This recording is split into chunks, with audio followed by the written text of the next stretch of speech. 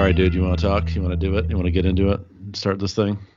All right, dude, I want to talk. I want to get into it. I want to start this thing. All right, then, so it shall be. This is a little snack. It is Monday, August 9th, 2021.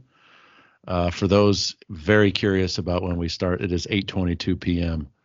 I doubt my daughter Beatrice is even asleep that is yet. incorrect. It's 8:27. You are correct. I'm looking at an out of date, a slow digital clock. Apparently, they still make those. Yeah, you're right. It is 8:27. Forgive me. How are you, Peter? I hope all is well. Well, healthy here. Good. The earth is burning, so we're cool with that. Mm-hmm. I don't know. We're having a mild summer where I live. Yeah, same here. Georgia's having a unseasonably mild summer as well, and based on the UN climate change report that came out today, that said that y'all done fucked up, and all that cool stuff about making the world not burn if we all do the right thing. They're like, nah, y'all, that's done with. We're locked in to some fairly bad outcomes. So thanks, everybody. But it would appear that the reddest parts of the map, meaning the hottest parts. What I take to mean the parts with the most the temperature increases. Okay, instead of most conservative. Yeah, this is just what I'm guessing based on some maps that I saw and a glimpse, because I don't have time to look at anything in depth anymore. But it looks like the Arctic is in for it, which would explain if it's going to get super hot up there, as we've already seen in like Siberia and that sort of thing. That would explain why the Arctic is going to melt, the sea rises, so sea levels will rise, et cetera, et cetera. But to what extent it's going to get super much hotter here, I don't know. I did hear that they said that it did walk back some of their more dire outcomes that they had laid out in a previous report. They said those are not really? likely. That's great. Yeah, I think that in the previous report they had basically just pushed play on Waterworld. Yeah. And so they're like, okay, it's not going to be Waterworld, but no one's going to have any fun in this new world that we're going to have in about a decade, apparently. Mm-hmm. Which would sort of align with everything we're seeing in the news about, 1,000-year floods in Germany, 1,000-year floods in China. When you say 1,000 years, you're saying like once every 1,000-year flood? Right. Prior to this, based on the histories, it's like we have a flood like this every 1,000 years. Let me before we go any further. Yeah, sure. Everybody's listening wants to know what's on Peter's mind. Of course. What's on Peter's mind, of course, is religion. Yes. So Noah's Ark, he builds an ark because God told him it's going to be a big flood, so he saves all the animals, right? Right. What about the fish? Oh, man, the fish are on their own. No, I mean, the fish are having a brilliant time. I guess he's not bringing those on board. Is that because like he's boating on them and on their waters? I think God was like, those are Satan's animals. I want nothing to do with them.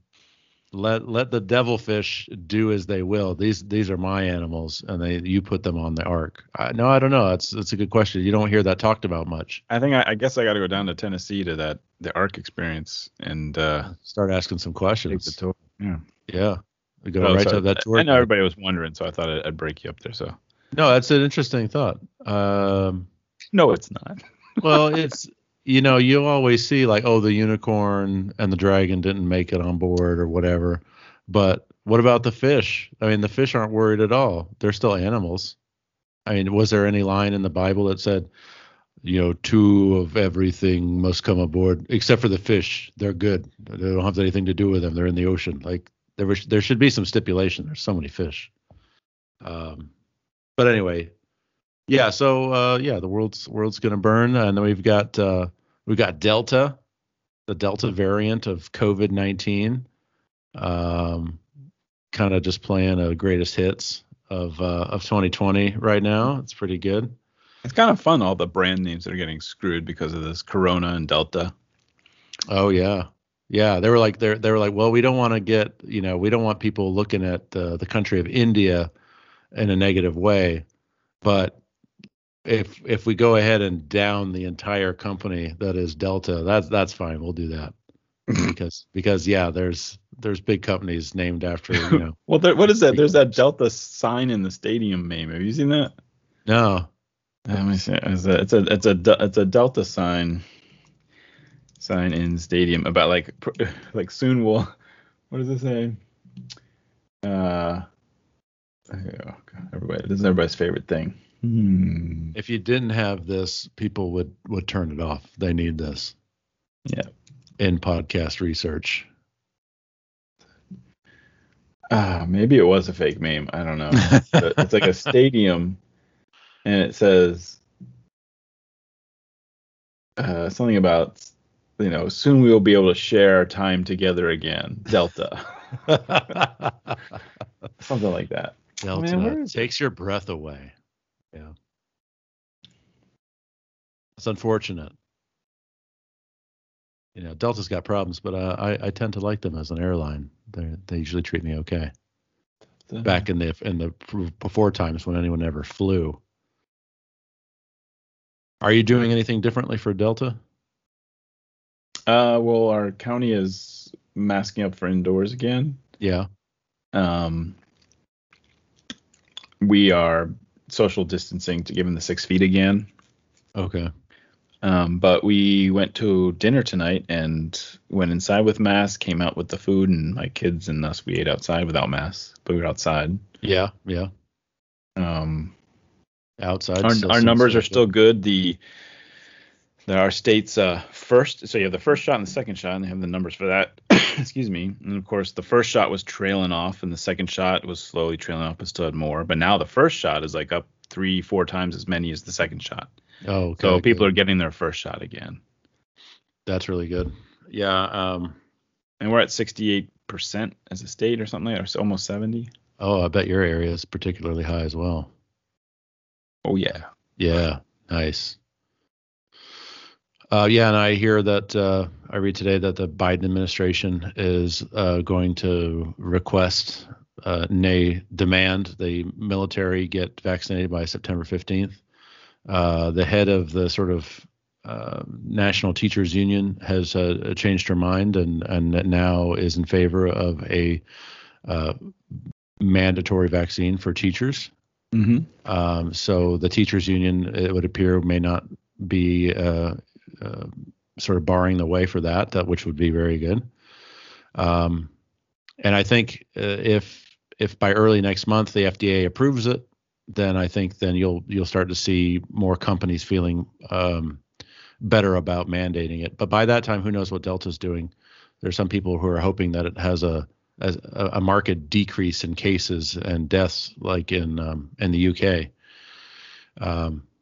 But only time will tell. It's just sort of an odd time. It's this time, August 9th in 2020 actually had fewer new cases per day than August 9th of this year. Mm-hmm. So, and deaths actually, as a percentage, are a bit higher right now. Really? Yeah, they're not sure why that is. It would, and I thought they were getting better at taking care of the patients. It would, yeah. That's the thing, right? You would think that they would, but I just read this interview with the guy who wrote The Uninhabitable Earth, David Wallace Wells, and he's all about global warming, but he's also been following Delta. He's so all about it. Yeah, he loves it. He's a big fan. Jeez, big fan. Not shut up about it. And yeah, he was interviewing this the scientist who I guess was also a doctor, because he talked about some of his patients, but they sounded real scared. But I couldn't really dig down into the interview to get the real nut of it out, other than I think they think that there's something odd about the new cases versus hospitalizations and deaths. Like in 2020, there was lots more new cases and much smaller number of deaths and hospitalizations. And now there are a number of new cases, and the number of deaths and hospitalizations are much larger as a percentage, which would mean either that it's either chewing through the unvaccinated, super efficiently, or it's pushing past some of these vaccines, or they just don't know. I have numbers on that. Okay. I brought this. So they 164 million Americans are fully vaccinated. That's good news. That's less than half. Yeah. Fully vaccinated. The first shot. The percentage of that is 0.001% are having fatalities of the vaccinated. If you do the math, that means 1,640 people of the 164 million have died. Mm-hmm. Now, of that, what are the other extenuating circumstances? Was it within the 2 weeks that they got it? Was it like months later they got it? Were they already having other issues? Were they obese? Were they have other symptoms? Right. Was it the first time they had it? I don't know. We don't have all those facts and numbers, but that is amazing and way, way, way above the 93% efficacy of these things. 89%, 93, 94, even 95%. Mm-hmm. The numbers that's been thrown around, like that's unbelievable.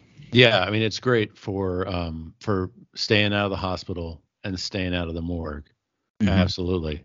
But what I think one of the questions is A, are we seriously undercounting cases because so many more people have had Delta but didn't know it because they were vaccinated and they were asymptomatic. Right, asymptomatic. Which would explain this differential between deaths and cases. And I don't remember the other thing I was going to say. So that's the question. What were you saying just before I started blabbing? I can't remember. You asked me how I was doing. Oh no! Like what were you saying just before? Not what I was saying just before. The numbers of the deaths of vaccinated? Yeah. Oh yeah, that's right. You were saying that it's really good. And so breakthrough cases and mild cases of COVID, and the CDC essentially will characterize anything that doesn't require hospitalization as mild. So if you are begging for death in your bed for 3 days, mild case. And the question is like how many people are having that? How many people are getting that kind of COVID even with vaccines? I don't know the answer to that. And I think there's just so much they don't know about Delta. There we're also seeing children's hospitals fill up in hotspots. What they're also saying, Emily Oster is someone I listened to pretty carefully, and she says that at the height of COVID in certain hotspots, you also saw children's hospitals fill up with COVID cases for kids, and that's just by dint of the numbers. If you infect enough people writ large, the small percentage of kids who are affected, those actual numbers are going to add up. So it does not appear that Delta is that much more, or kids are that much more susceptible to Delta than to Alpha, I guess they're calling it. So it's just so much to think about. There's so many different factors, so much swirling around. It feels so much more complicated than it did before. And it's just really great and adding to just my super awesome, great mood that I've been in all day today, ever since I saw that global warming report. And then I think Friday was a terrible day for Delta cases, and they don't know if it's just amping up and up and up. So yeah, I need some good news, Peter. All right, let's talk about Suicide Squad. Let's kill ourselves. Well, yeah. I do want to see that. I haven't seen it. I haven't seen it. No, I haven't. If you're capable of talking about it without spoilers, which Well, I have never known you to do. I can totally do that. Okay, all right. Okay. This is, first of all, to be specific, this is the Suicide Squad versus Suicide Squad, which was the first movie. Right. Now, they are not the same film. They aren't going to be next to each other at Errol's or the video box store or Blockbuster anymore. If you look at them all, they're like separated by distance, because one's and the other's Suicide. So this one is available on HBO Max. HBO Max. It's directed by James Gunn, written and directed by James Gunn. The previous one was written and directed by David Ayer, right? Did he write it? I think if he didn't fully write it, I think he had a hand in it. Okay. Yeah, he was definitely auteuring it. I know that. We had a friend who worked on that movie and said there was a couple of cuts of that movie. Yeah. Let's see. What do you know about the Suicide Squad? I mean, I know freaking everything except what happens in that movie. No, I know that. I know the cast. I've tried to. Not the movie. The Suicide Squad. The whole point of the Suicide Squad. The intellectual property. The whole thing. So basically, let me explain. Please do. Don't get too turned on while I explain. Okay. So the Suicide Squad is really about using characters that they don't have to using characters that are created by artists or writers that aren't really that important to the Batman, Superman storylines or whatever, and then rehashing them because they don't have to spend a lot of money per issue to pay for the rights or the, what do you call it, the kickbacks, royalties. Yeah. So they can already use them and they're a little bit established. So that's where it really came from, which is a great idea. Like, hey, let's get in depth. The best part of that, the creative part of that came out of the business part of it, is that they get to give backstory to these characters which shouldn't have any backstory. The Polka Dot Man. Yeah. You know, I don't know all of the DC Suicide characters, but to giving background to like these DE list characters that are not that interesting, and then giving them background and caring about them and forcing them to be the good guys while still being their villainous selves is very interesting. It's fun. It's just fun. Yeah. And that's basically where it came from. The first time I really saw anything about them was an animated movie. I think it was a Batman animated movie in which they started to have a Suicide Squad gang come together and do the things that they do, being forced by, what's her name? Amanda Waller. Yeah. With bombs in their heads or brains or necks or whatever, which will blow them up unless they do the bidding of the government, the black ops of the government. So I find it interesting, and I was really excited when I heard they were doing the movie because I seen the animated one, and that movie came out and you saw the first one, right? I did. Do you remember it at all? I remember it very well. I actually liked it a lot. I did. Yeah, I was one of the few who really liked it. I rewatched it recently, and I liked it more the second time. I didn't have any expectations. I didn't remember some of the scenes, and the plot came through better, even though I don't think it's a great plot, whether it's Ayer's plot or executives taking his script and making make the movie for morons plot move along. And then when they said they're going to do another one, it's like, oh, okay, great. You know, it's the DC universe. They're not that great of movies. Right. Not that excited. And then James Gunn got fired from Disney's, basically from Disney and Marvel. Right. Actually, he got fired from Disney, and Marvel found out when he found out. What's his name? Fahey found out when he got fired. Yeah. And he had the script turned in just recently for Galaxy Quest. No, Galaxy Quest. I keep calling it Galaxy Quest, but Guardians of the Galaxy 3. Yeah. Although I would love to see his Guardians. Although, okay, after seeing this movie, I'm not so sure I would love to see more Gunn, especially because I think I think he may have peaked with the second Guardians. Oh, really? Well, he's got the third Guardians, I think coming. He's going to be It's working on coming. Yeah, that. they're filming it. Yeah. It's hopefully I'm wrong. But like the what he's able to do is to make you care about these tertiary D-list characters that are, Mhm. which is basically almost every space movie is a ragtag team of somebody working together and saving the universe. Right. And that's kind of what the Suicide Squad is, a ragtag team working together and saving something. Mhm. And I don't know if I'm Now, not as excited. After seeing the movie, I'm not as excited because I thought he could nail it. And it felt like this was him painting by numbers. Oh, no kidding. Yeah. And I was really surprised after all the reviews and everything. Yeah. We had one snacker who said he was disappointed with it. And I was like, you were disappointed with it? Then what's wrong with it? And then, oh, I know. Wrong with it? It's just like, oh, really? It's just, Yeah. it's not, it's kind of ho-hum, a little meh. Yeah. So I hope you enjoy it. And when you see it, it's just, I wasn't, I don't know. It wasn't what I expected. Yeah. Okay. I wasn't disappointed. Yes, I was. I guess I was, but I wasn't disappointed. Like, oh wait, this isn't at all what I expected. Yeah. It just wasn't.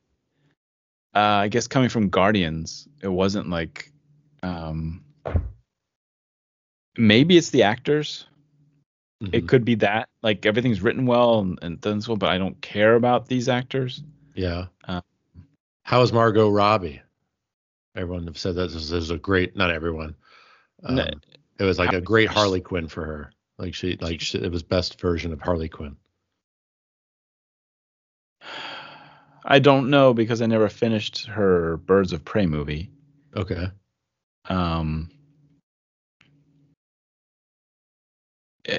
They keep doing Harlequin without doing Harlequin. She's never with the Joker. Like she was with the Joker in the beginning of the last movie. Yeah, that's right. But it was very quick and like. It was kind of like flashback stuff. But Joker was pretty central to her story in that first one. I mean, it was like they were together and then they were apart and then he was trying to get her back. So it was just like he was a big part of that. For better or worse, with Jared Leto's version of him. But with this one, there's no Joker in the picture at all. Jared Leto. Why can't we call him Leto? Because you're all Dune, baby. Jared Leto Atreides. Leto Atreides. He would love that, dude. He would. Okay. He might be a quiz outsider rock. Do you know where Harley Quinn came from? Yeah, she came from the Batman animated series. That's right, bro. That's right. I know some Batman. Wasn't from the comic books. She was from a fan of the comic books. Yep. And then she grew from that. And right now in the comics, everyone has, shipped she, Harley Quinn, and Poison Ivy together. And it's like so many people. Yeah, they love that. I think it's in the comics that they're sort of like, keen on each other. There's an animated show, Harley Quinn, on HBO that's like X-rated, basically. Yeah. And they're kind of a team in it. Okay. Is it like kind of like a lesbian curious type team or just like, gal pals? They're gal pals, but they joke with the lesbian. They joke with everything. Okay. I mean, they were joking about Batman going down on Catwoman, and then that got turned down. Do you remember that in the news? Vaguely. They all the powers that be keep trying to sexualize Batman. There was a time, I guess it was a couple years back now, where they had this new imprint at DC Comics called Black Label, and I think one of the first series to come out of that was like this, beautifully painted comic by Azzarello, I think, and one of the panels in it has Batman after just out of a shower in the Batcave. He's walking towards like the Bat computer or something like that, and you can you can see part of his ween sort of in silhouette. And his Batween. His Batween. And purists were like, "Oh, this is terrible." And I think from future copies of that, DC decided to just like, make everything in complete shadow, no hints of any ween, and they changed it. But I think they just keep trying to push the envelope, thinking that's something that will make Batman more appealing to the masses if he's more a sexual dude. but I don't know. I think Batman was just I don't Batman. know either. Is it? Yeah, I think You get what you get. you get what you get. That's Don't what he does. fret. Anyway, Yeah. back to Suicide Squad. Yes. It has all the beats there, all the points are there, all the jokes are there. All right. The Sounds like cinematography, I was really excited about. I think I mentioned this to you that they got to use some new camera, red camera, yeah, you which mentioned. made the rig lighter and more manageable. They could do tons more with it and make it feel more in the action. Yeah. And I was looking for that, and honestly, I guess it was. I guess it was there, like in flying in the action more than another camera. But they seem to do so much now with green screen and adding elements in and layering that I didn't really notice that it was the in camera. Okay. Except for the first shot of the movie. The first shot of the movie is amazing. Oh wow. It's very engaging. It's very beautiful. It's very that was like, okay, here we go. This is James Gunn. Yeah. Starting Yeah. off. And then it trails off like within the first reel. It's kind of like you're like, oh. Now, are there any moments in there that you thought were reminiscent of sort of the more tear jerky moments that happen in the Guardians of the Galaxy movies, like with I'm Mary Poppins, that kind of thing? Any moment like that? That would say the first minute, the first couple minutes. Yeah. Okay. That's it. That's what it starts off fantastic, and kind of without spoiling it, just spoilering it. Speaking of spoiling, I have to tell this story. So we have Tesla story. Shift gears here. Oh man, shift gears. Okay. So our Tesla spoiler, which is held on by most spoilers with double-sided tape, it was slowly coming off my wife's Tesla. Wait, your wife's Tesla, the spoiler on that was held on by double-sided tape? Yes, all spoilers are. They are? They're screwed in, yeah. This is a carbon fiber spoiler, weighs nothing. Yeah, I would imagine they're screwed in, not taped. So this one is not screwed in, but taped. Double-sided. Okay, that doesn't seem super reliable or sturdy, but anyway, go ahead. So most spoilers you see are double-sided tape. Really? Double-sided tape, yeah. Why would they do that? Because they're so lightweight, and that way it doesn't add weight by screwing them in, and it doesn't put holes in your car. Yeah. It's something that could be there or not be there. Some people like it, some people don't. Okay. All right. That's interesting. All right. So your spoiler was starting to come off. Her spoiler is starting to come off. Yeah. My spoiler is still on. Of course. Of course. You replace that tape all the time. And Scotch tape. So it took us a while, but the Tesla service, they come to your house with a ICE vehicle, an internal combustion engine, little minivan kind of thing that says Tesla. Oh, really? Really? Can't get like a... I know. Don't you guys make cars? Yeah, exactly. That's so they show up, and they ordered a whole new spoiler, which is ridiculous. They could have just changed the tape on it. So they pulled it off, cleaned it off, got the new one, and retaped it on. And put it on, right? Yeah. And it was good. It was like, oh, this is nice. And so like a week or two later, I'm looking at it like, this there looks to be like a centimeter gap in there already. Is that one already coming off on the same side? Is it just... Is this one of those like Tesla things where it's never really going to work right the whole time? It's not going to interfere with anything. It's just like one of those, like, the car's running great, electronics and the motor and battery, everything's fine. Okay, good. This is just like a little like, never had a problem with that with our other cars with spoilers. But anyway, I was like, gosh, this spoiler just keeps coming off, and it's just how are we supposed to know? What if it just Daniel? And how do we know if it's going to fly? And Daniel's like, well, if it only had some sort of like spoiler alert. Yep. I laughed out loud. Yeah. It was hilarious. Spoiler alert. Spoiler alert.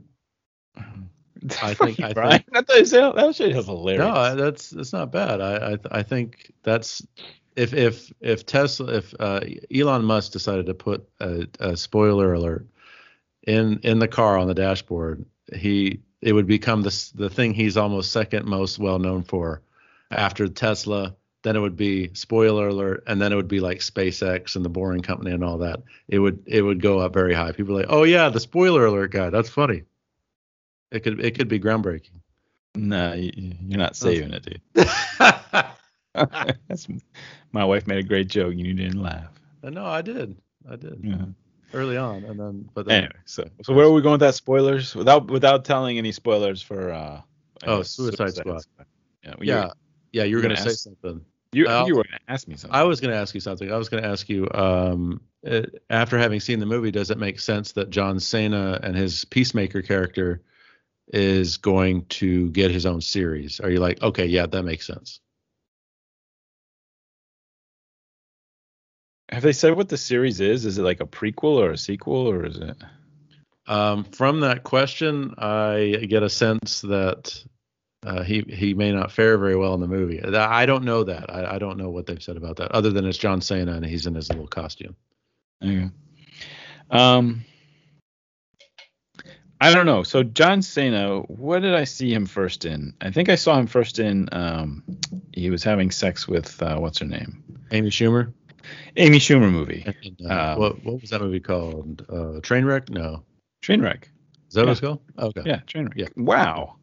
See, Bear Trap. Bear Trap in effect. Yep. Yeah, Trainwreck.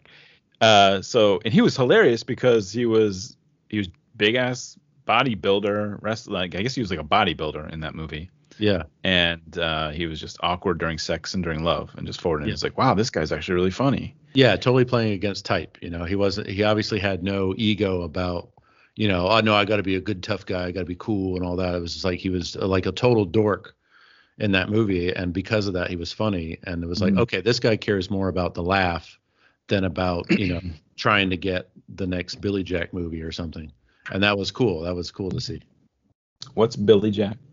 That was like an exploitation movie from back in the day. I think I want to say a guy, Joe Bob something, was Billy Jack and Joe Bob was the original guy. And then they did a remake of it with The Rock and Johnny Knoxville. That was Walking Tall is what it was called. And Walking Tall. Yeah. And so John Cena wasn't looking to be aiming for that. Where I think The Rock was much more calculating, I guess, early on in his career about how he was going to make that transition from wrestling to the big movies. And I think that's probably because he was so smart about it is probably why John Cena has had an easier time of it. I feel like he sort of, cleared the path. My limited knowledge of since you brought up The Rock, for some reason The Rock is like a path to follow now. John Cena was young when The Rock started getting big, and he was working his way up, and he looked up to The Rock. And when he finally started getting big enough and working with The Rock, he was disappointed with him because he went off script. Oh. Did something when he was doing, and they kind of had a beef on and off stage. Oh, really? On cameras, they kind of had a beef, and I think they've put it away for now because they don't really interfere with each other. Right. So I know that John Cena used to look up to him, but then kind of wanted to do his own path now because he was disappointed of him. Now, if that's real or not, whatever, the wrestling you can never tell. Right. But that's what I know of him. And then we saw him in Trainwreck, and then I saw him in Transformers in the Bumblebee movie. He was a military guy, and then I've seen him in interviews, and then I saw him in this, and I don't know if he's really good at comedic timing, or if he really just is kind of like a stupid dork. I cannot tell. Right. And I don't know if that's genius, or if it's just like, ooh, this guy's just he's just meathead. And he just works really hard and he gets forward. He has some funny lines. Gunn writes him. He was written for Bautista. Oh, okay. The part was written for Bautista. It was Bautista. That straight humor, same as Drax. Drax the Destroyer. Yeah. That same dry humor, not knowing sarcasm or anything. Like, why are you running your finger across your neck? Yeah. Right. Because we're going to kill them. Why would that kill them? That would have maybe come through better. I don't know. Because Bautista, when you hear him talk, he's kind of out there too in terms of his politics or Living Life, or he thinks The Rock is a terrible actor. Oh, Like, congratulations, Rock, but you're a terrible actor. Whereas Bautista thinks he's a good actor. And I've seen a movie he did where, what the heck was it? I forget what it was called. He's with a comedian, and the comedian's an Uber driver, and he gets in the car with him, and then they go on like a buddy quest. It's the guy who's in the Eternals movie. Who comedian got all ripped. Yeah. And I'm a little embarrassed. I can't remember his name, but we'll leave that to all the people shouting his name at us right now. Kanjani, something Kanjani. Namil. Kamal Nanjiani. Yes. Okay. Bear Trap. Yes. He. Yeah, that's right. He was in that movie, and I think it was it called? It was the guy's name. Bender? No. Something like that, right? But anyway, you were making a point about that movie. That movie was basically he was the star, and he had a daughter, a strange daughter. Yes. No, and a daughter. And it was basically kind of a dramatic action turn to it. Yeah. And I don't feel like he had any acting chops there. He was in Blade Runner, and he just kind of had to be not too much to act in there, but he acted fine in that. Right. I think he does a fantastic job in Guardians with staying with it, and his backstory of his family. Like when he tells that story, it's really moving. Like and you wouldn't expect it. You wouldn't expect to get the feels for his character at all. Right. But or any of them, they all do a good job. Yeah, Bautista was also the basically the lead in that Zack Snyder Las Vegas zombie movie that just came out. Have you seen that? Yeah, I did see that. Shoot. Okay, real quick. Okay, rock, paper, scissors. What do we think of it? It sucked. No, I actually like that one. What's wrong with you? No. I know. It's the wrong opinion. I know it. But I was looking for just some dumb zombie movie of the order of Dawn of the Dead, which was the one that Zack Snyder sort of got in everybody's head about. The reboot. It was good. Yeah. Yeah, and I thought it was on par with that. I mean, I did. I thought there were certainly some holes plot wise, but and in your opinion. But I was always it was just like interesting, and I felt I was engaged and interested to see what would happen next throughout. I thought it was an interesting turn in the sort of zombie sort of mythos to have these sort of like more sentient zombies, more thinking zombies. I'm not sure I would have gone that route myself were I in his shoes, but I thought it was interesting, and I thought it was also of carving out the city and carving out the space that some of these things were happening in. I thought that was all well laid out. Like you knew when a zombie horde is coming over the ridge and going to that hotel, you're like, oh, that's where our heroes are. Because he just uses the exact same shot, because he's like, in this instance, it's more important that we're clear than we're like Michael Bay and trying to just be like stylish thing. I was waiting for you to bring up Bay. Remember Michael Bay, the behind the scenes footage for Asteroid movie? What's it called? Armageddon. Remember them sitting in the edit room? So Michael Bay made a movie called Armageddon, to our listeners. I don't know if you've ever heard of it. Yeah. But in the behind the scenes footage, there's them in the edit suite, Michael Bay and his editors, and they're trying to figure out. There's some scene where they're on the Russian space station, Mir. Was it called Mir? Yeah, I think so. Yeah. So they land on the Bruce Willis and his crew land on Mir. They're supposed to get fuel or get something there and then leave Mir. While they're on Mir, something goes wrong, and then Peter Stormare goes wrong. Yeah. And then the whole thing is they got to get off and get onto the shuttle and keep going on. Right. Yeah. And they're in there arguing about the audience isn't going to know where we are. They're going to be like, we have to get from point A to point B to point C in the scene. How do we cut it? And they're just arguing about how they're going to do it and making sure everybody knows where they are without showing them a map, by like showing them this angle shows you're at this part of the mirror, and this angle knows at this part. So basically, it was like they're trying to fix it in post, so the audience knows where they're going versus just. And who knows if it ever really worked out or not. But I think of that conversation so much in terms of like seeing like exactly what you're talking about, Michael Baying it, like Right. fixing it in post so the audience knows where they are. Yeah. In a scene, in an action scene. Yeah, I think that a lot of guys who've got a lot of style, good style and bad, can get carried away with that, and clarity gets lost. And I think it's pretty amateurish when that happens. And I feel like Michael Bay is often in that category. And love him or hate him or somewhat indifferent, as I feel like I am. I definitely feel like he's a clear storyteller. And yeah, I thought it was fine. I'm not expecting to watch. I can't even remember the name of the movie, so I'm not expecting to watch it anytime soon or anything. But all that said, I would say I thought Dave Bautista was pretty good in that. Again, not that he had a whole lot to do. There was no Meryl Streep crying scenes or anything like that, or but for what he had to do and what the role called for, I think he did pretty well.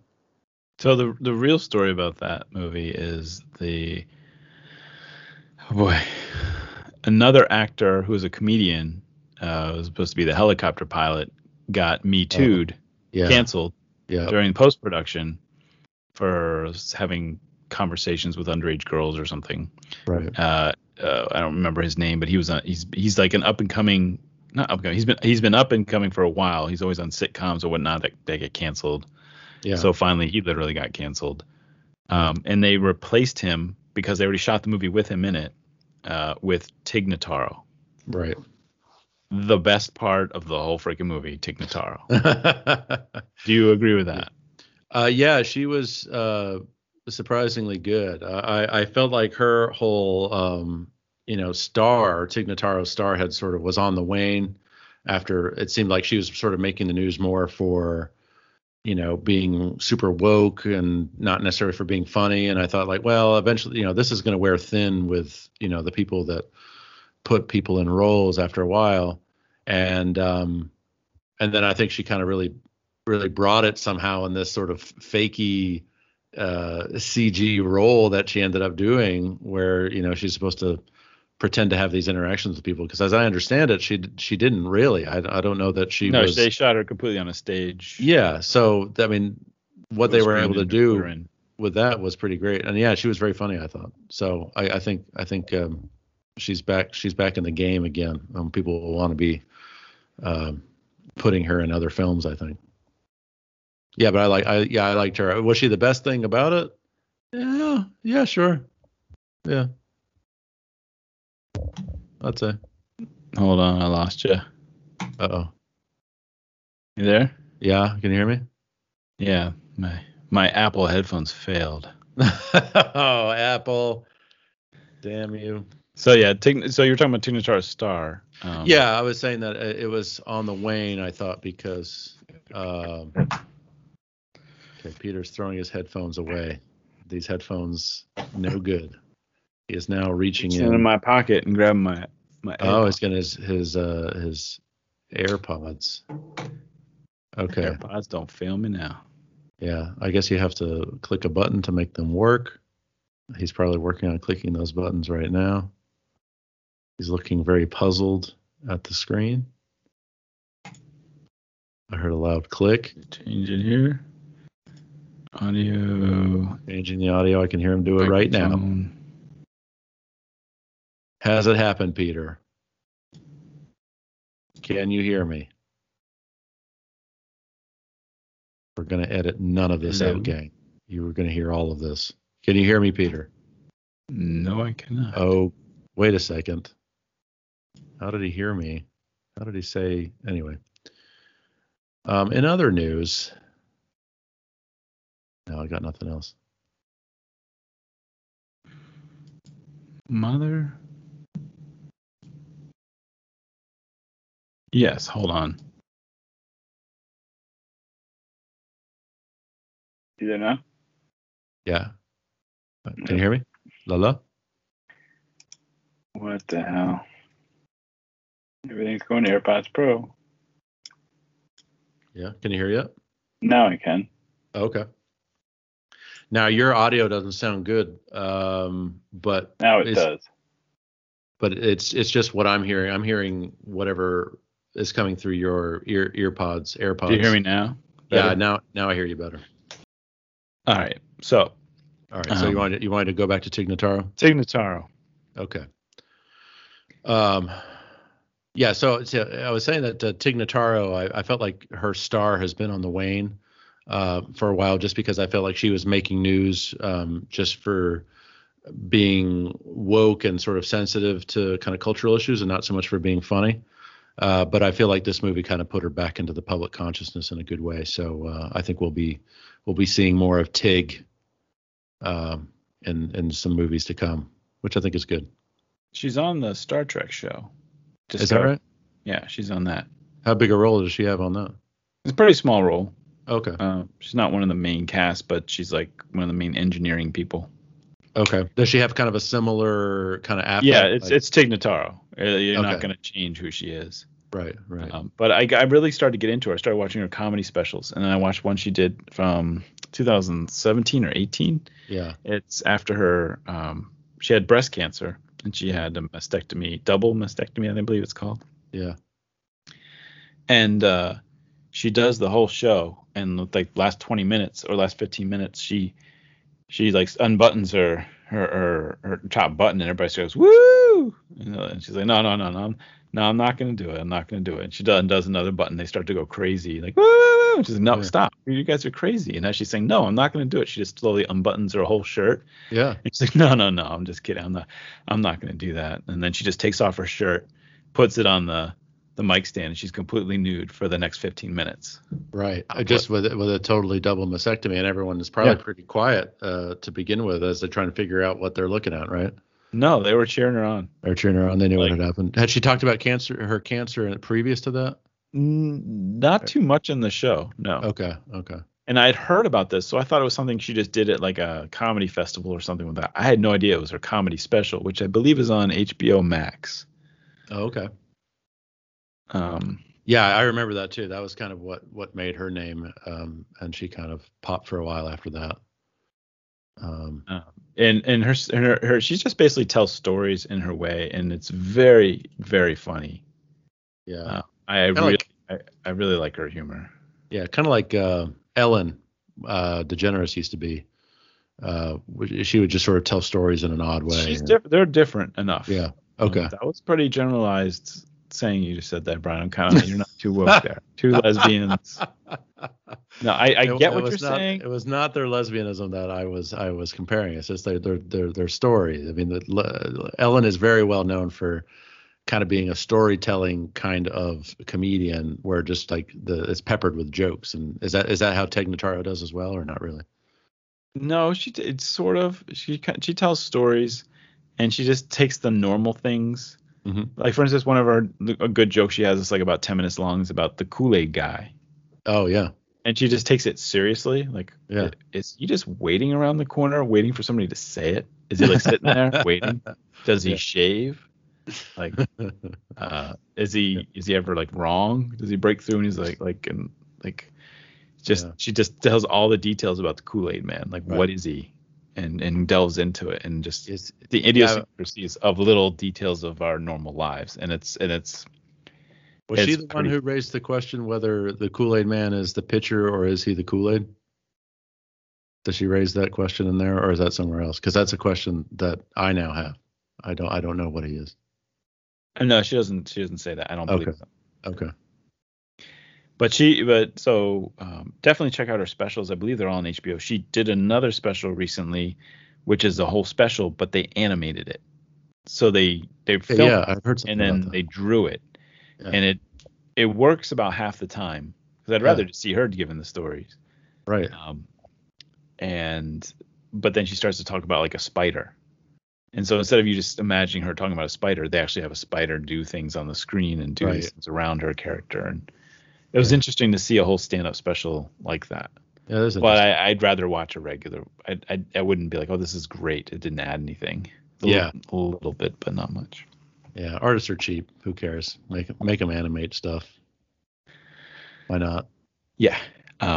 But she made what the hell is the movie? Is it Dead? Is it another Dead movie? Is there another Dead movie she made? No. The name of the movie we're talking about, the Vegas one. Oh, right. Army of the Dead? Army of the Dead. Yeah, Yeah. that sounds right. There you go. Mousetrap. Yeah, there you go. Very good. Am I Mousetrap? No, that's Beatrice. You No. are.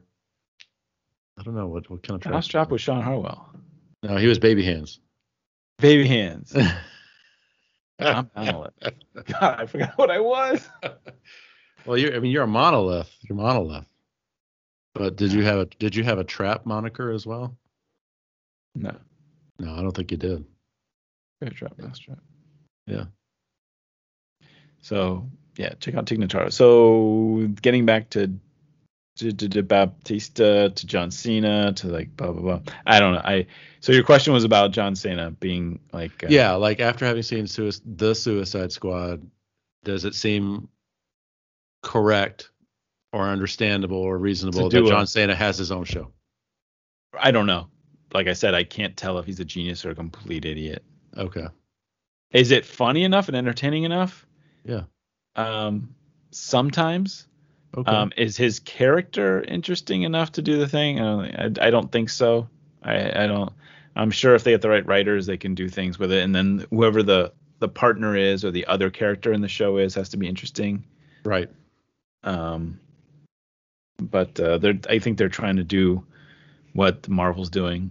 You know, getting the little spin-offs on their own channel. Right. It's not going to hurt. DC needs everything it can get. That's so true. Like, what were we talking about? DC is going to have an animated TV show. They just finished Gotham. They have the new Batman movie coming out. They have all the Batmen in the new Flash movie. And there's going to be a Batman TV show, like year one. Batman year one. So there is like 4 or 5 Batman things coming out through HBO Max and oh man, animated stuff. It's so much stuff, so much content. It's a fire hose. Yeah. So it's like I'm just like I don't want to drink from the fire hose anymore. Just like I want to sip from a nice Dixie cup somewhere in the corner. It's hard to do. Shall we move on to another topic? Isn't that what we've been doing the whole time, moving from topic to topic? Well, it's been very discursive. It's been very like, we've tangent. CURSIVE, discursive. You got it. Very correct. Do you want to do a word of the week? Get that out of the way since no one really likes that. I don't like to let you know when it's coming. Okay, that's fair. We haven't talked about the new Dune trailer. Oh my goodness. Thank you, Peter. This is the segment called the Word of the Week, where I say a fun vocabulary word. My companion in all things, my life partner, will then spell and define it, and then I will spell and define it. Now, this week's word is something I ran across in my reading that I did not know. I have looked it up just prior to this podcast. And I think it's slightly unfair, this word, but that's not going to stop me. I'm still going to use it as the word. But are you ready for this unfair word I'm about to lay on you? Yes, go ahead. Fine, resigned. He's resigned to his fate. The word of the week is yakal. What? Yakal. What? Yakal. It's my call? Yes, it's pronounced somewhat like that. Absolutely. Your call. Is that my saying y'all call or your call? I would say it's a Spanish word, and it's like from Mexico, like from the Aztecs is where it derives. We don't have many of these kind of words, but I ran across it in an English language a fantasy novel. And I'm like, I don't know what this is. So now I'm going to make everybody know what this word is. for the 1 or 2 minutes. It'll stay in your head after I say it, and then you and I will both forget it. Can you say it again slowly? Yakal. Yakal. Yakal, Sonny. If I said it like a gringo, Yeah. this might be helpful. It would be Jakal. Yeah, with J. Yeah. Yeah. Mm-hmm. Oh God. Well, J. Yes. Well, it could be like jackal. It could. Yakal. J-A. Mm-hmm. Mm-hmm. Mm-hmm. You're doing quite well already with your first 2 letters. J-A-C-A-L. Jakal. Jacal. Yeah. Yeah. Is that what you said? Yeah. Yeah, you got it right. That's right. Hey! Yeah, Yakal. Yakal. All right. Now, what does it mean? What could it mean? It means something from Aztec culture. Am I guessing in a way there? Like, it's not like. Yeah, if you put yourself back to the time of the Aztecs, you're standing on a ziggurat looking down at the village. You would be looking at somewhere in that landscape a Yakal.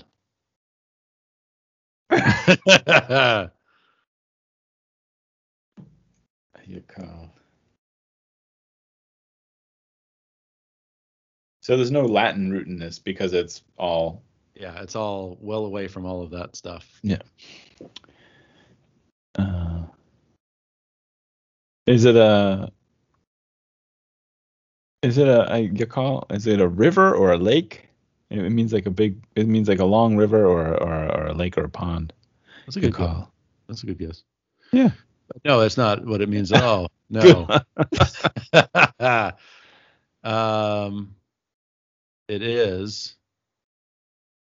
Where to go? Oh no. Oh, I know what it is, but I have to make sure I'm going to read it verbatim. Okay. Oh, it sounds like Arnold Schwarzenegger saying, "It's your car." That's terrible Schwarzenegger. Yeah, it wasn't so good. I wasn't going to say anything, but okay. A Yakal is, you spelled it right, 50% you get for that. It is a hut in Mexico and the southwestern U.S. with a thatched roof and walls made of upright poles or sticks covered and chinked with mud or clay. It is from the Nahuatl Zacali. It's a hut. Yeah, it's a hut. It's an adobe house. Adobe house. Yeah. Mexican Spanish contraction of Zamitl Cali, adobe house. I'm going to read you the sentence where I first encountered it. If you will. Joy. Really? Yeah. Great. Mm-hmm. It's a long one, so settle in. The street ended against a precipice 3 or 4 chains high, and perhaps had properly ended sooner, for the last few score paces I had walked had been on what was probably no more than a private path to the miserable Yakal of mud and sticks before which I stood. There you have it. There you have it. Were you like, what is a Yakal when you read that? Yeah, I was just like, I don't know this word. It seems like a little crappy house, but why not say that? Why not say like hut or whatever? He said Yakal. What is that? Is it something he made up, or is it something that has some place? So yeah, I had to look it up. I what I do is this is very fascinating, but I'll dog ear the page in as long as it's a paperback where I have encountered an interesting vocabulary word that might be suitable for word of the week, and it's my go-to when I find out we're going to podcast.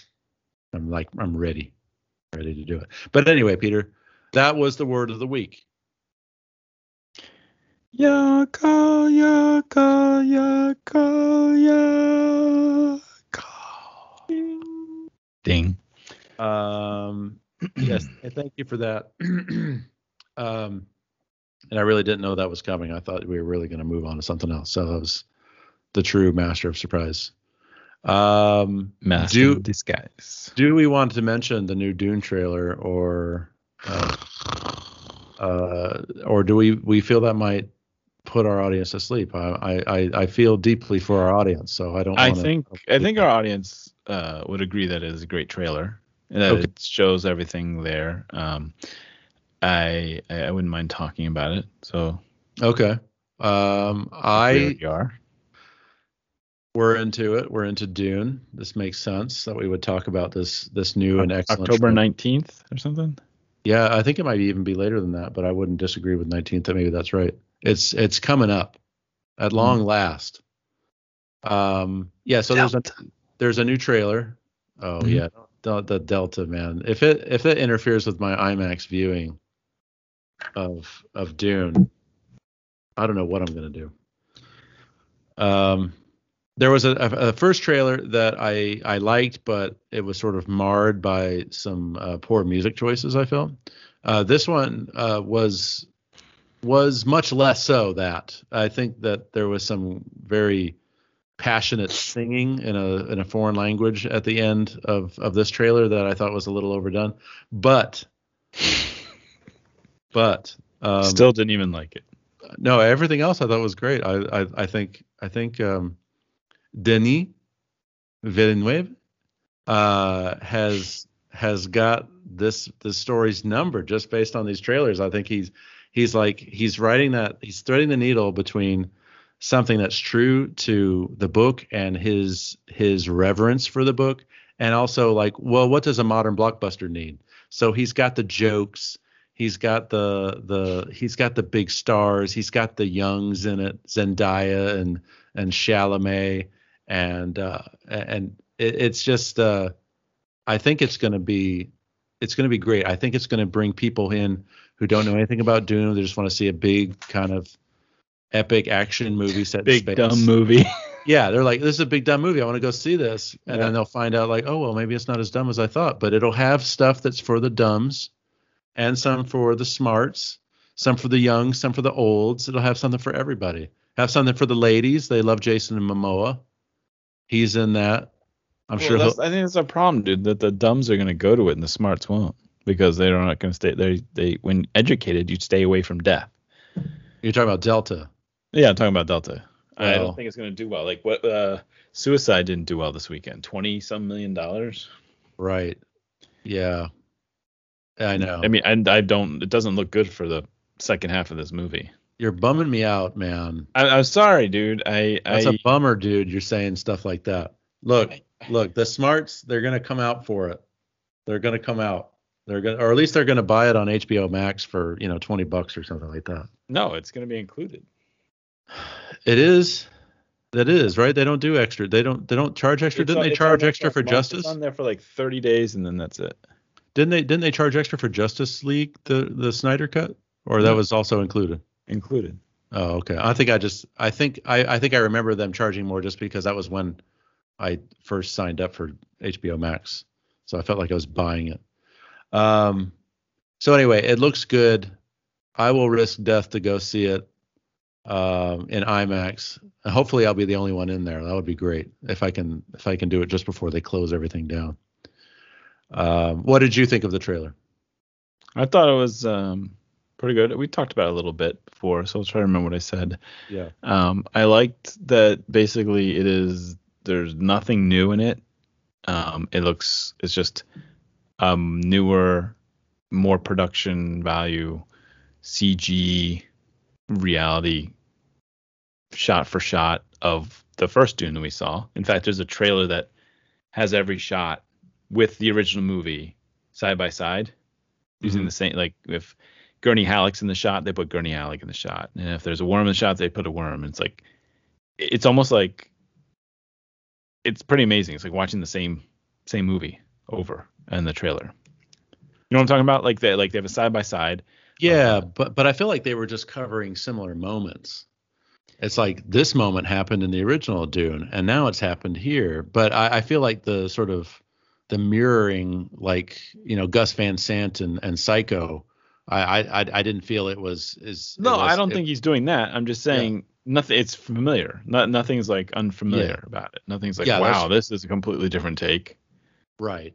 This is like, this is a more bigger budget, more controlled. Yeah. More reverent of the material maybe than the first one.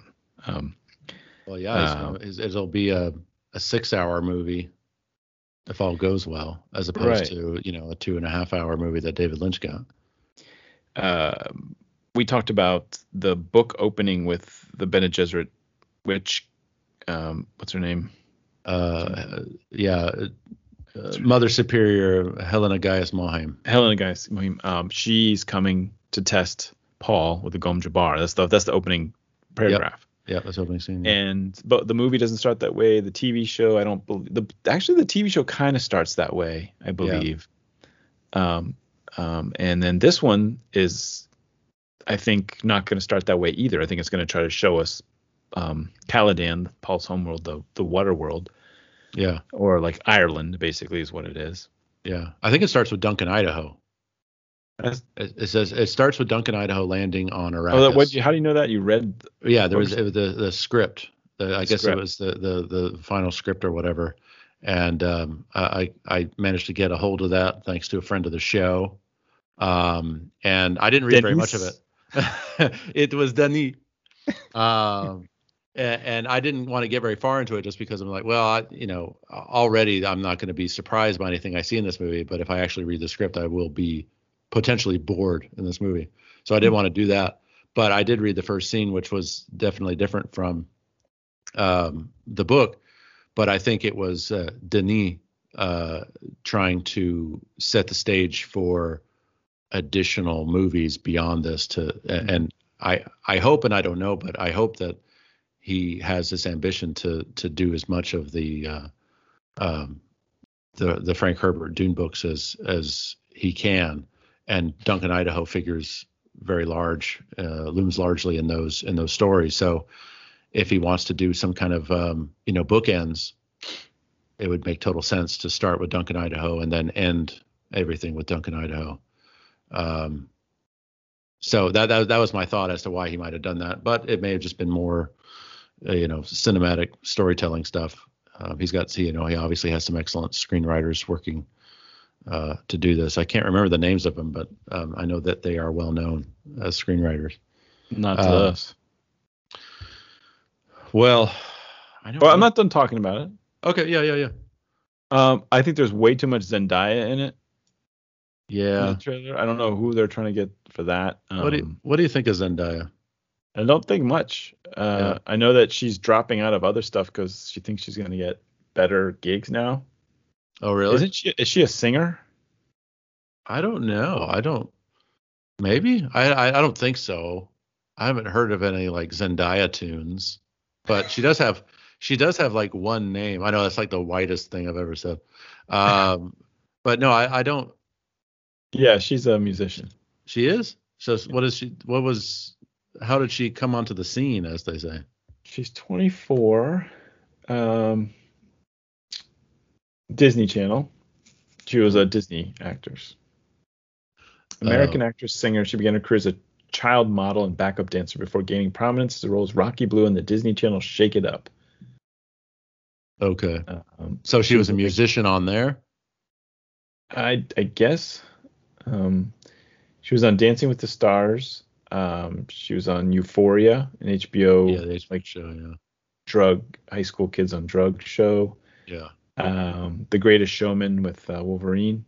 She's Spider-Man's girlfriend in 2 movies. In real life as well, apparently. Are they? Yeah, I think. So she was a musician on a Disney show. So I guess she's much less of a musician than she is an actress and model, I would imagine. Mm-hmm. But anyway, yeah. So I don't know who they're bringing in with Zendaya either, but she seems very non-actory to me, which I guess is probably in some form a good thing. Like she doesn't seem to have a kind of Hollywood affect or anything, but I'm always taken out of the movie whenever she shows up because I'm like, oh, she's not really in this thing. I don't know how it'll go with her in this, but if Denis wants her in it, then she's probably good and she's going to bring some gold. So Do we know who the Princess Irulan is in this? Oh no, I don't think we do. Because she was always like kind of like the hot fun one in the movie and the TV show. It might be interesting. She might not, and also the same for Aaliyah. They may not show up until the second movie. Because it's the way in David Lynch's Dune, it's a frame story where Irulan kind of, she's the first face you see because she kind of gives that opening narration, and but narratively, she does not enter the picture until much later, as I recall. So, she may have a pretty ancillary role. I have to look it up, dude. Yeah. Dune. How do you spell Dune? Doon. Dune. Dune. The Scottish. What if this Dune was Scottish? Dune. Is the Kwisatz Haderach. It totally sounds Scottish. A lot of stuff. It kind of does. Well, actually, so much of it is sort of steeped in, Islamic culture, but they did already, even just from the trailers, we've seen them sort of scale that back. Instead of talking about jihad, which is what they talk about a lot in the book, they've sort of changed that to crusade. I guess it gets across the same thing, but what's the emperor? Shaddam the Fourth. Yeah, he's not in this either, but he has to be because he's the one. Well, not necessarily. He's the guy behind the scenes, but again, he doesn't really show up until the second one. In the TV show, he shows up at parties. Doesn't he? Or the princess does. In the TV show? Yeah. It's been a while since I've seen that one. Yeah, I've seen the David Lynch much more recently. Good. I want to see it again. She's not. Yeah. There's nobody in the as of now, since it's not really out yet. Well, that's kind of cool actually, because it's like I kind of wondered what, other than the big climactic battle that sort of closes the book, would we have to look forward to in the second movie, provided they get one. And it sounds like they're going to have a bunch of characters that will show up, and that'll be pretty awesome. I guess they'll probably have Harkonnen's eldest son show up. I wonder if do we know if he's in this one? Fade Rotha. Do we know if he's in the first one? I didn't see his name yet. Okay, so they just have Dave Bautista as the more brutal brother, the Beast Raban, but I guess they're saving the Fade Rotha, the heir to the Harkonnen throne, for the second movie. So that's interesting. I'll be interested to see who they end up casting for that. I'm trying to scan an article for it. Okay. I can do that by typing F. Oh yes, Fade Rotha, played by Sting Jr. Oh, here it is. One thing we don't know is who will be playing Padishah Emperor Shaddam IV, portrayed by Jose Ferrer in 1984 and Giancarlo Giannini in 2000. But that may be by design because there's two movies. Yeah, I think that is by design. But the princess becomes a main character, doesn't she? She becomes a bigger character in the later books, but yeah. She's never very important. Like she's like interested in Paul, and Paul's into, like they kind of are into each other a little bit. At a party, at least in the TV show. She becomes a bigger thing, I think, in the second book, as because she helps raise the kids, right? Yeah, and I think she, does he have kids with her? Or I think the two kids he has are with Zendaya. Yeah. So, spoiler alert. Yeah, sorry about that. Anyway, so it's a good trailer, and I kind of would like to be watching that as well. I didn't tell you, but guess what show I finally finished the other night? Ted Lasso? No, I did catch up on that though, so I'm up to speed on Ted Lasso. No, it was The Mandalorian. Oh, you finished The Mandalorian? I finished season 2 of The Season Mandalorian. 2. Yeah, so for some reason, Peggy and I, they had to pause the show, I think, because Beatrice was shouting, and we had to go up and kind of comfort her, and we're just like, let's just go to bed or whatever. And so we never got back to it. Mhm. So we're like, okay, finally, we have some time. Beatrice is spending the night at Grandma and Grandpa's. Let's watch The Mandalorian. Let's get to the final few episodes. I hear some stuff happens. So we go to the episode that we were on. There's not that much left in it, probably 15 minutes. Push play, and it turns out it's the last episode of season 2. So we were only 15 minutes away from finishing The Mandalorian season 2 for like 4 months or something like that. That happens a lot with kids. It happened to my wife just now with she made it all the way through Frozen 2, and she doesn't know what happens at the end because they walk away. Yeah, they just walk away. Yeah. But anyway, what I'm surprised about, and I guess we can talk about it in spoilers, because I think most people have seen it, and if they haven't, then they've heard about the big surprise who shows up at the end.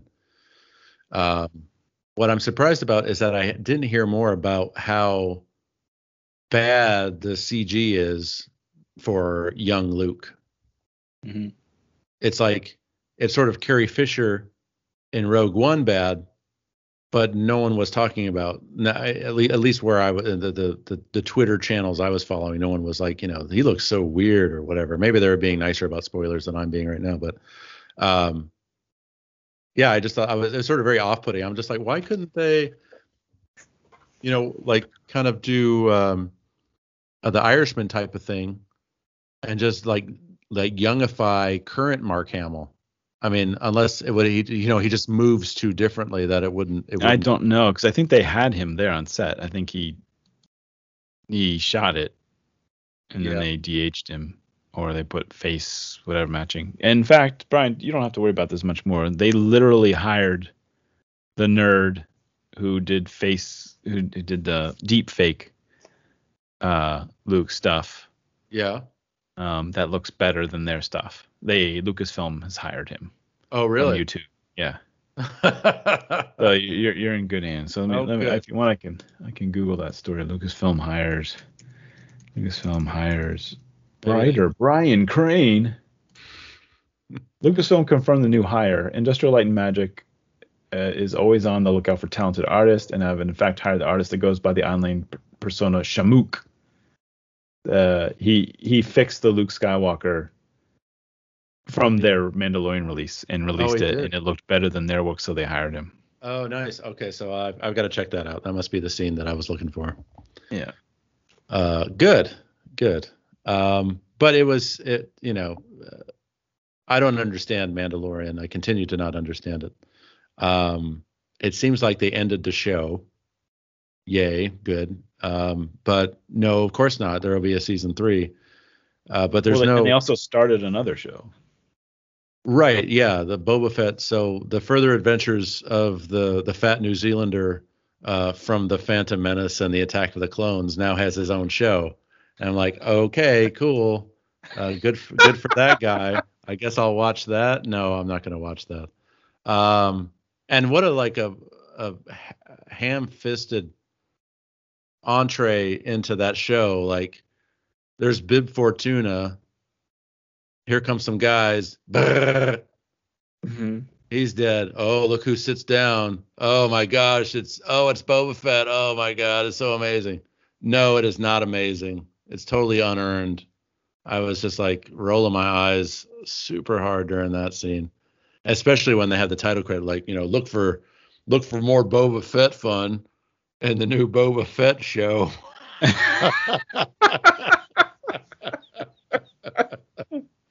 Like, oh, can't wait for that. Wait, what else Brian, is on? We're losing our listeners. Some of them have tattoos. What else is on NBC's Saturday morning lineup? I can't wait to find out. It does start to feel like that. It does. Hopefully they do a good job with that show. And you don't want them to do well. No, I do. I want it to all be good content.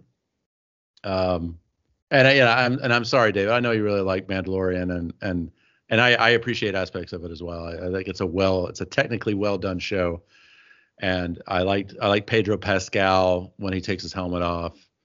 and like This Is the Way. Like there's some really great stuff in there, but it's just like there's just something off about it. It's just very, A-Team to me. It's like A-Team with a budget. And I don't mean A-Team and like, that's the dynamic of the show, but just that it's just kind of trashy movie of the week kind of episodic stuff that's just got a budget, and not even a great budget, just enough budget to make it look like it's got a budget.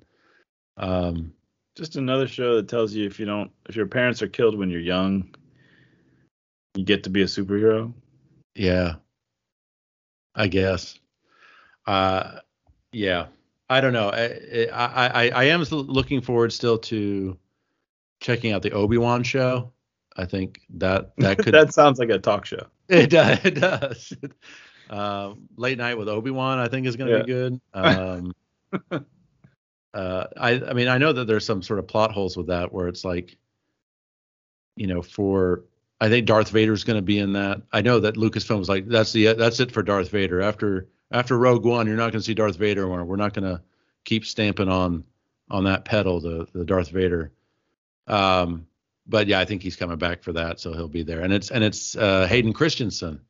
So I think that's kind of cool. I mean, they'll probably have him take his helmet off and be all burnt underneath so he can shout at Ewan McGregor, and that'll be some fun stuff. Mm-hmm. But yeah, the Mandalorian didn't do it for me, and I'm positive the heavyset New Zealander show is not going to do it for me either. Didn't he like do some Twitter stuff that was stupid? Who, the actor? Yeah, I don't know, probably, but I didn't see that. I mean, there were scenes in the Mandalorian where the New Zealander guy, the Maori guy, like the little chest plate, it looked like a bib because he was so big around it, like it hardly fit on his torso. I'm like, for tuna. I'm like, dude, just go on a crash diet or something. This is the movies. This is the big time. Is that where that damn name came from? Somebody's probably like eating tuna. He's spilling it all over his shirt. Can we get some Bib for Tuna over here? And like, dude, Lucas is like, Bib for Tuna. Bib for Tuna. Yeah, he was writing that down. That's really good. Okay, finally we have a title for this show instead of me having to think about one all the time. Dude. Bib for Tuna. Bib for Tuna. Speaking of Dune, have you watched any of Schmigadoon? I have not. How is that? It's exactly what you expected it to be. So not good? Okay. Yeah, it's not good, but I'm not a musical theater guy, so like they'll take what they can get. Yeah. The singing and the dancing are top notch, and it's got some good people in it. Yeah. Alan Cummings in there, I saw. Is Kristen Chenoweth is in it as well? Is that right, or no? In it. Okay. She's in it. Yeah. It's okay. It's not my thing, but it's okay. Okay. Yeah, I don't mean to be negative on this thing, super negative or whatever. But we're just pushing a lot of my buttons with this stuff. So there's like you said, there's a content explosion here, and musicals should be allowed to get in there. Yeah. Not just like the musical episode that they have in a lot of sci-fi and whatnot shows. What are they trying to get that into now? A musical one. Oh dear. Some show they're trying to do a musical. I forget. Anyway. It's okay. It should be funnier than what it is. Yeah. I think there are a few things in it that are funny. I don't believe it's about two characters who are supposed to be in love, but they're not sure now because they go on a retreat and they end up in Schmigadoon, and now they're stuck in Schmigadoon. Mm-hmm. That's like the first 10 minutes. And, okay. So then they have to like find true love. And is it with each other or with somebody else in Schmigadoon? And who are all these people and why are they all here? Yeah. Is it other people who are stuck? And, a lot of questions pop up. And I don't know. I just think it was like, what if we did a musical versus like, here's what I really want to say with this show. Right. Could it be a sequel to Get Out? Maybe they're in the sunken place and they just call it Schmigadoon. What is the sunken place? Is that? Did you see Get Out? Yeah. It's the sunken place is the place where Catherine Keener's character, she hypnotizes you and you're like the essence and your soul sort of goes into the innermost crevices of your being, and you can't get out. All you can do is sort of watch as someone else takes over and walks around using your body, and it's just like a sort of a living hell. Yeah. Okay. I don't remember that part of it, but yeah. Oh, that was pretty cool. Yeah, that was cool. So Ted Lasso, have you watched 3 episodes of that? Have there been 3 episodes already? I believe, yeah, 3. Yeah. Yep. We're all caught up on Ted Lasso. What do you think of that so far? First episode had me worried. Mm-hmm. I wasn't laughing. And the second episode had me going. And the third episode was definitely more of the heart, more of the funny. Yeah. I mean, not to spoil anything, but Led Tasso. Yeah, Led Tasso. Little obvious joke there. Yeah. I felt like that was just all improv, which is great.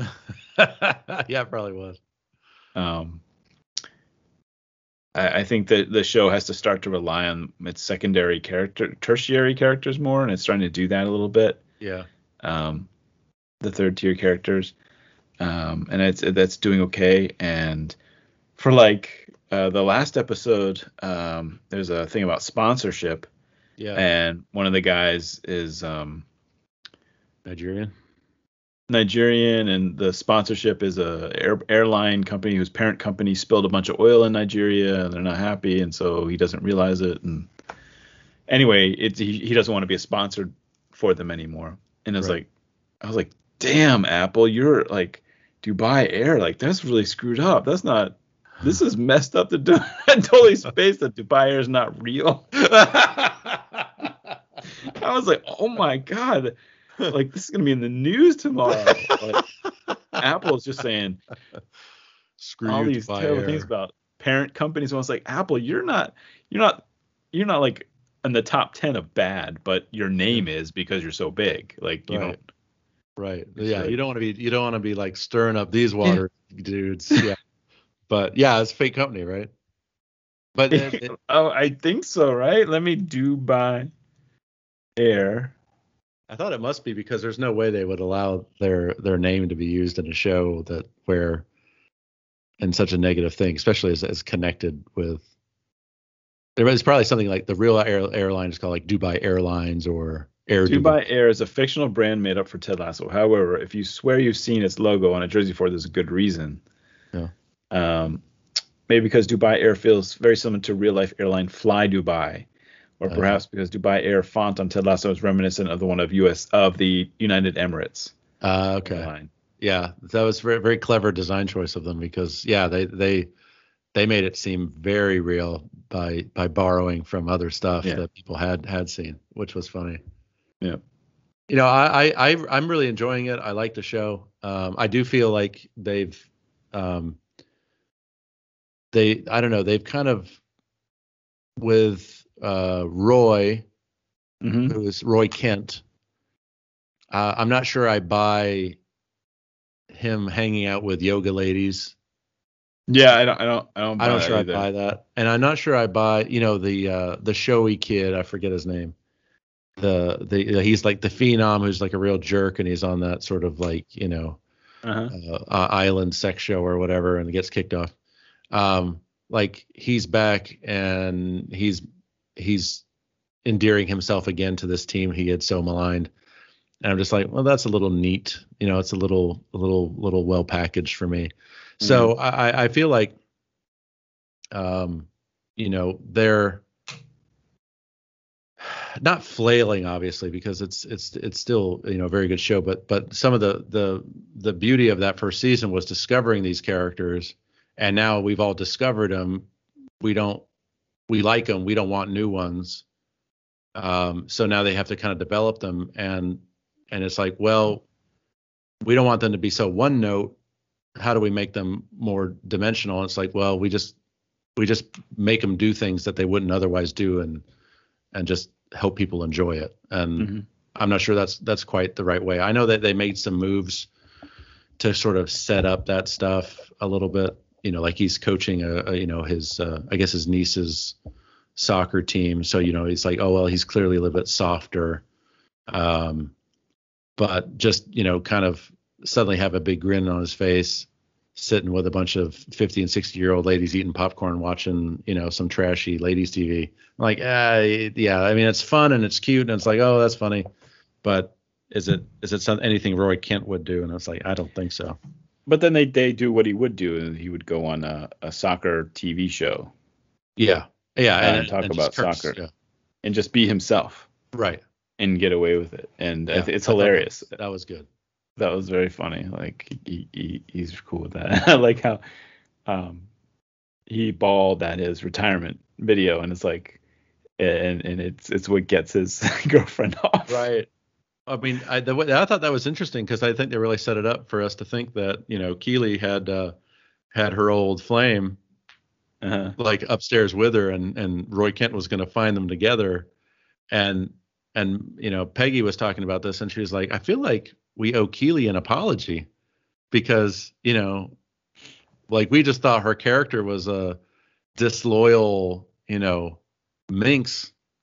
And no, she wasn't. She was upstairs having a private moment with a video of her actual boyfriend. And it'd be interesting. I wonder if that's even, if the filmmakers are being fair to characters, I wonder if that sort of setup was being fair to Keeleigh in a way, because really, I don't think Keeleigh had ever done anything that would make us suspect that, but they really set it up for us to think that might be what was about to happen. I don't know. I also like the scene where she goes on a Keeleigh and Roy Kent go on a double date with the boss lady and her new beau, and she's like, well, what'd you think? And it's just like, yeah, he's fine, but you deserve better than fine. I thought that was a really nice scene and well played. So yeah, I'm enjoying it. I feel like I'm kind of like you right now, where I don't like the weekly aspect of it. I just want to binge it and get it done. Yeah, it's annoying. Yeah, that's how they keep you paying monthlies.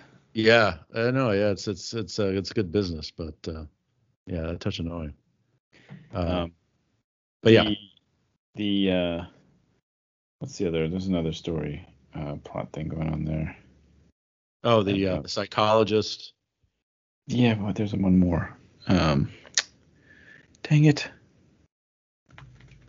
Yeah, there's the assistant coach who's getting very. He's like a dick. Yeah, he's turning into a dick. And you've got the sort of like the vice president kind of guy who was the butler in Downton Abbey. He's having to find a desk. That's probably not the one you're looking for. Hold on, I gotta think about it. What the heck was it? Okay. I don't remember. Yeah. I think maybe we covered it. That's fine. Yeah, we probably covered this one. I did want to mention briefly my Lego typewriter. Yes, let's talk about Legos. Yes. So you, I believe, were kind enough to what's the expression? Put a burr in Peggy's ear. I don't know what that expression is. Excuse me? Yeah, there's something. You put something anyway. You let her know that it was out there and she should get it for me, and she's like, okay. Well, before that, that's not how it starts. There's two people I know that love typewriters, and one of them is Tom Hanks, and the other is Brian Crane. Yes. And the other day I said typewriter to my kids, and they're like, "You mean keyboard?" I was like, "Oh my god, I gotta show these kids a typewriter." Oh yeah, they do. They need to see it. And then in my Facebook feed, I get Lego updates, and they always tell me what's coming out. And one thing that's coming out, they made an actual typewriter. Yeah. No, not actual typewriter. And a what would you call it? A faux typewriter. A faux typewriter that has like a functioning stuff, but you can't really type every letter. Right. And it has a shuttle that goes back and forth. Right. Everything, and you can roll. Can you roll real paper in it? Yes. You can. Yes. Wow. Yes, you can. Anyway, that was coming out. I was like, who'd love this is Brian. It's like I didn't send it to you. I sent it to your wife. It's like, hey, get this for him. Yeah. Yeah. Or I will. Yeah, and she got it for me. So thank you to both of you. And I mean, I know we have some serious Lego folks who listen. And this was like my first big Lego set. We've been getting little small Lego sets for Beatrice that are pretty easy to put together. So this was like the first real deal one. And it was a lot of fun. It's like, it came in like 12 or 13 bags. You sit and you do a bag or two, and you just watch it sort of develop, and you just sort of marvel at the engineering that goes into these things. And you're like, holy cow, like they think of everything. And the instructions are so well laid out, with like 3 or 4 exceptions, that, there's no ambiguity as to like, well, how you do this. It's like you put this here, and there's no words. It's all pictures. So it's like essentially a thick Sears catalog style instruction manual, but then you just slowly flip through it. So yeah, sure enough, I ended up with this typewriter that is basically roughly the same size as a real typewriter. It doesn't do any typing at all. What it does is you can push any of the keys, and it will cause the sort of the imprinting letter or lever to snap upwards and make the sound. And does it make a sound? Yeah. Wow. And the carriage usually like shuttles back and forth. With each snap of the key will progress, one character over with each time you snap a letter. I think the way I've got it built, I think you could probably do it 10 times before it would just sort of stop doing it, and then you kind of have to put it back. What do you mean the way you have it built? Well, that's the thing, right? Because it's like, am I 100% that I built it exactly right? Is it like wrong? No. Here's the thing. I put it together, and the carriage wouldn't work at all. And I'm like, no, the carriage is supposed to work. So I had to spend like half an afternoon like taking apart what I had done to like compare the pieces and with what the instructions were saying. And I'm just like, man, I can't figure this out. And Peggy comes over and says, oh, it's that. I'm like, oh yeah, okay. So then I switch it around and then put everything back together, and then it worked. So I can't, having gone through it as many times as I did, and being as what I thought was pretty careful, I don't see where I could have built it differently, where you would have some function but not like full function, right? I think when you set the way you set the carriage onto the typewriter, it's not like a click. What's that? It sits on it. It just lays on it. No, it's like there's like a prong, and then you there's a hole on the carriage, and you put it down, and it's just like, if you touch it, it kind of wobbles. Mm-hmm. But that's as much as it goes on there, and looking at the instructions, it's like, well, that's how it's supposed to go. And I think it is, because that's how you get that free movement without very much sort of kinetic energy going to power it or whatever. Mm-hmm. So the carriage moves, and you can push it back, and it'll do that, that kind of typewriter sound. And of course you can, you can spin paper into the holder there. And what it comes with is another booklet of different letters from the CEO of Lego, or Lego as they call it in Denmark. And you just pick the one that's for your language, thread it in, and I have it displaying in my office with my other typewriters. And just looking at it, you can't really tell which one's Lego, which one is real. So it's pretty cool. And it was a lot of fun to build. I'm not sure what my next one will be, but I'm pretty sure there'll be another one that I'll do. Cool. Yeah. So great idea. I'm happy with it. I guess the other thing I liked was I saw an NES. Have you seen that one? Yep. I was like, that's kind of it's cool. a complete replica of NES with Super Mario cartridge and the controller and the TV screen. Yeah. Where you actually with Duck Hunt, I think, jumps is on on. Yeah. No, it's Mario. Is it Mario? I wonder what I. Maybe it's multiple games. I haven't possible. paid that much attention. Yeah, maybe. Yeah, I think you're right. I think it was Mario, but it was cool. Yay, Yeah, Lego. it's really cool. I did the as you know, I recently for Father's Day I was gifted the Batmobile from the 1989 Batman movie, which is the birth of a little snack. Yes. And I put that together over like a week or two, and that was fantastic. Very difficult because it's mostly black, Oh yeah. Dark Knight and all. Yeah. And but some of the things were really smart how they made it look as close to possible as, like, from a glance you'd be like, oh snap, that you know exactly what it is, like as soon as you look at it. Yeah. And they nailed some parts, especially the wings and back and the jets and the tires, and the way that the what do they call it? The cockpit slides open. Yeah. And how it goes up a little bit and then slides versus just sliding. Does it do that? Yeah, it pops up and goes. Oh, that's cool. Yeah, they nailed all the little details about it that I was pretty impressed with. So that's cool. Yeah, I had a lot of fun with that, but now it's just sitting on my dining room table. You know?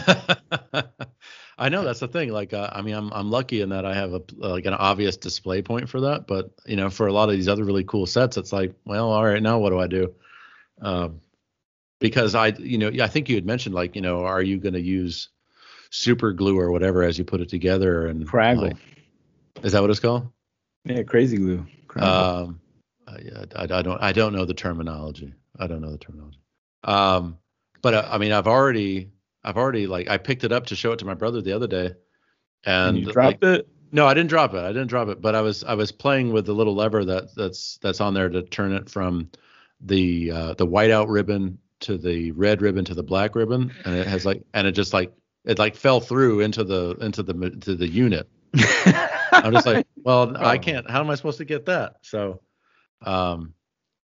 it's like it would be good if there was like some kind of sealant I could just spray over the whole thing to keep it, you know, always looking like that and never falling apart. Because I can't foresee myself ever seeing any reason to take it apart and putting it back in its box or anything like that. So it'll just always be put together, or should. So, what do you think you'll do with the Batmobile? Nothing, Brian. Stop asking me questions about the Batmobile.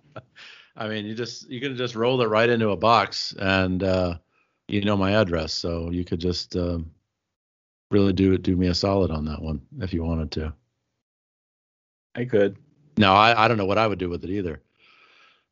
I would like try and hang it or something, suspend it, but I think from afar it would just look like kind of a big black shape. Like, what is that? Oh, it's the Batmobile. It absorbs light. It's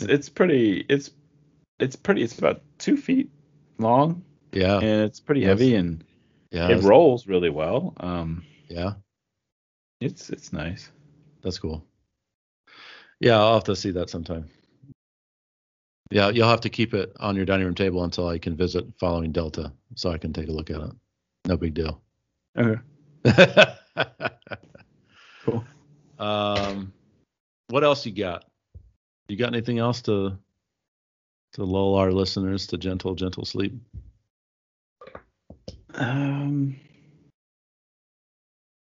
Listening to something? No, I don't think so. I was thinking of something coming up with music. I'm trying to find my summer jam, and my kids and wife are listening to something called Perry Grip. You heard of Perry Grip? I want to say yes, but I can't put anything to it. But that sounds familiar to me. What is that? He was the lead singer guitarist of what is it called? The Star Wars band. They did the leads. They did the title song to Buffy the Vampire Slayer. No, I don't know them actually. Then. Well, anyway, he's the lead. He bought himself a computer and he does songs really quick. And he does like a bunch of kids songs, like Shopping Penguin. Oh, no, I haven't heard that one. What does he? Perry Grip. I'm sure I've heard some of his songs because we listen to children's radio a whole lot. Yeah, I'd never really heard of him, but it's totally kids songs that are completely nonsensical. Mm-hmm. And that's like been my wife's summer jam. All of his songs. Oh, is that an involuntary summer jam, or is she actually? Yeah, well, they're very catchy. Oh, okay. and they're only a minute or 2 minutes long, really short. Yeah. And our kids love them. It's something we can all put in the car while we're driving. So Oh, that's cool. That's cool.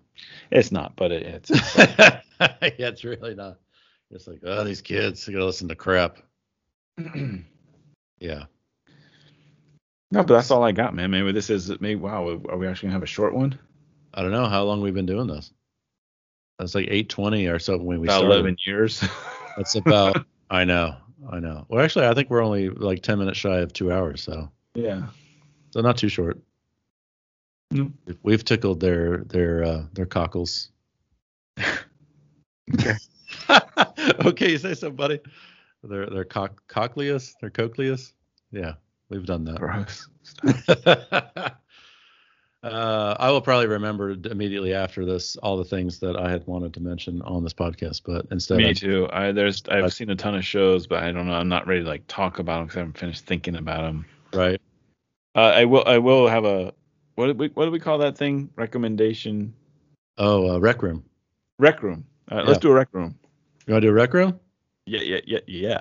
Okay. Rec room. Yeah, rec room. My favorite room in this house. Awesome. What you got? My rec room right now would be for all you horror zombie loving fans to watch Army of the Dead. Psych. I go to Netflix and watch Black Summer. It is a zombie show that is done by, I believe, Z Nation crew. Basically, I guess the same. I don't know who these people are. Anyway, they took some sort of zombie novel, and they made a TV show in which you are. It's almost like one of those first person video game movie type of things, but it's not. It's not like the camera's a character, but you're right next to the characters, and you feel like you're there with them. More so than any movie, zombie movie I felt in a long time. And it came out like 2-3 years ago, and it's when the virus first happens and zombies are running everywhere and chasing people. And you follow a few characters through the whole first season. And the second season just came out a month or two ago, and it's all in winter. Instead of Black Summer, it's like Black Winter. Okay. But it's still called Black Summer. And it was still very good. It's so weird to not like know much about your main characters, and you're following them, and it's thrilling enough to watch it to see if they live because of the way it's photographed and the sound. Like you forget, you're just there.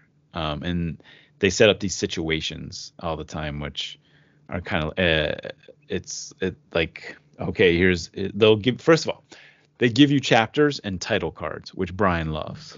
Yes, I love it. And then every time there's a chapter and title card, you try to figure out why it means that chapter or title card. Unfortunately, in the second season, they play with time, which I'm kind of tired of. Like they'll show you like, here we are, 5 episodes in. If you do a whole, how do I explain this? If it's like the first thing you see, you think is the beginning, but then the next chapter is like 5 minutes earlier, and the next chapter is 5 minutes earlier, and the next chapter is the first 5 minutes, but from somebody else's point of view. So you see things, you see things. It's like, okay, I get kind of tired of that kind of storytelling. Yeah, the jumping around. Just please tell me things linear. Yeah, but it still works great. It's still thrilling. It's still only once or twice is it scary for me. Okay. There's a big there's a big salute to The Shining in this one. Oh, no kidding. Because of the winterness and stuff like that. So. Oh, interesting. So again, Black Summer, I highly recommend it. Okay. Black Summer. That's my rec. Oh, that's your rec room. What was yours? Oh, do I need one too? Yeah, you just come up with the top of your head. Okay, I got one. Riders of Justice. You just made that up. No, I know it sounds like I did. It has that title. No, I do have something. I was hoping to talk about it, but yes, it is a Danish film. It's a Danish action film starring Mads Mikkelsen, and it's on. Where did I see it? I think we saw it. I think I rented it on Amazon. Oh, you have to pay for it? Yeah, I think so.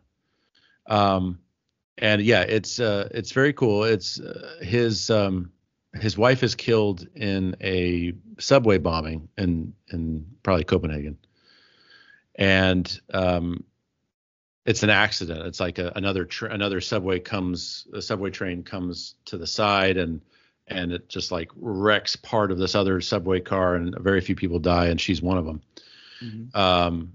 And he it's an accident, so he and his daughter who survived. He wasn't there. She was there, and she survived, and he was in Afghanistan, and he came back to kind of look after her and handle arrangements and such. And they're just kind of like depressed. But another guy who was on that train, who had just gotten fired from his job as a teacher, as a professor,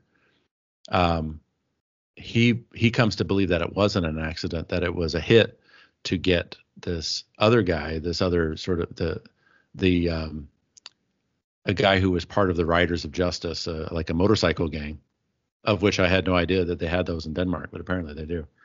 And so this professor and his like coterie of like really nerdy, spectrum kind of Danes go and convince Mads Mikkelsen's character that it was real, that it wasn't an accident. Mm-hmm. They were going after this guy, and we should go after them and or expose them or whatever. And so Mads Mikkelsen decides, like, oh no, I'm going to kill them all. And so the movie is sort of about that process where they kind of do these ops to kill these guys, how they go and what it does to them. What happens when you have like very normal people who kind of get mixed up in that sort of thing. And it's pretty good. It's Danish, so it's got that sensibility. It's a little weird, little not what you'd be used to, but I thought it was pretty strong, and I would recommend it to anyone who wants to check out a non-American film, doesn't mind reading some subtitles. Did you buy it or rent it? I think we just rented it. Okay. Yeah. It's $7 on Amazon. Okay. Yeah, I think we just rented it. You couldn't cough up the other $7 to buy it. Yeah, I guess not. I mean, I had no expectations. I was like, you know what I want to watch right now? I want to watch Riders of Justice again. It's like, no, I don't think I will. So that's my rec for Rec Room. That's an excellent rec. It's cool. Yeah, I had one in my back pocket. I'm glad I did. All right, Peter. What do you think now? You think we should close it down? Was it ever open? No. This one's not airing, is it? No. We're not going to put this up, I hope. No, Brian, you're safe. You're fine. Good. All right, Peter. Well, then, to you, I shall say until next time. And to you, I shall say until next time. He's a cat. Flushing the toilet, he's a cat. Flushing the toilet, he's a cat. Flushing the toilet, he's a cat. Flushing the toilet, he's a cat. Flushing the toilet, he's a cat.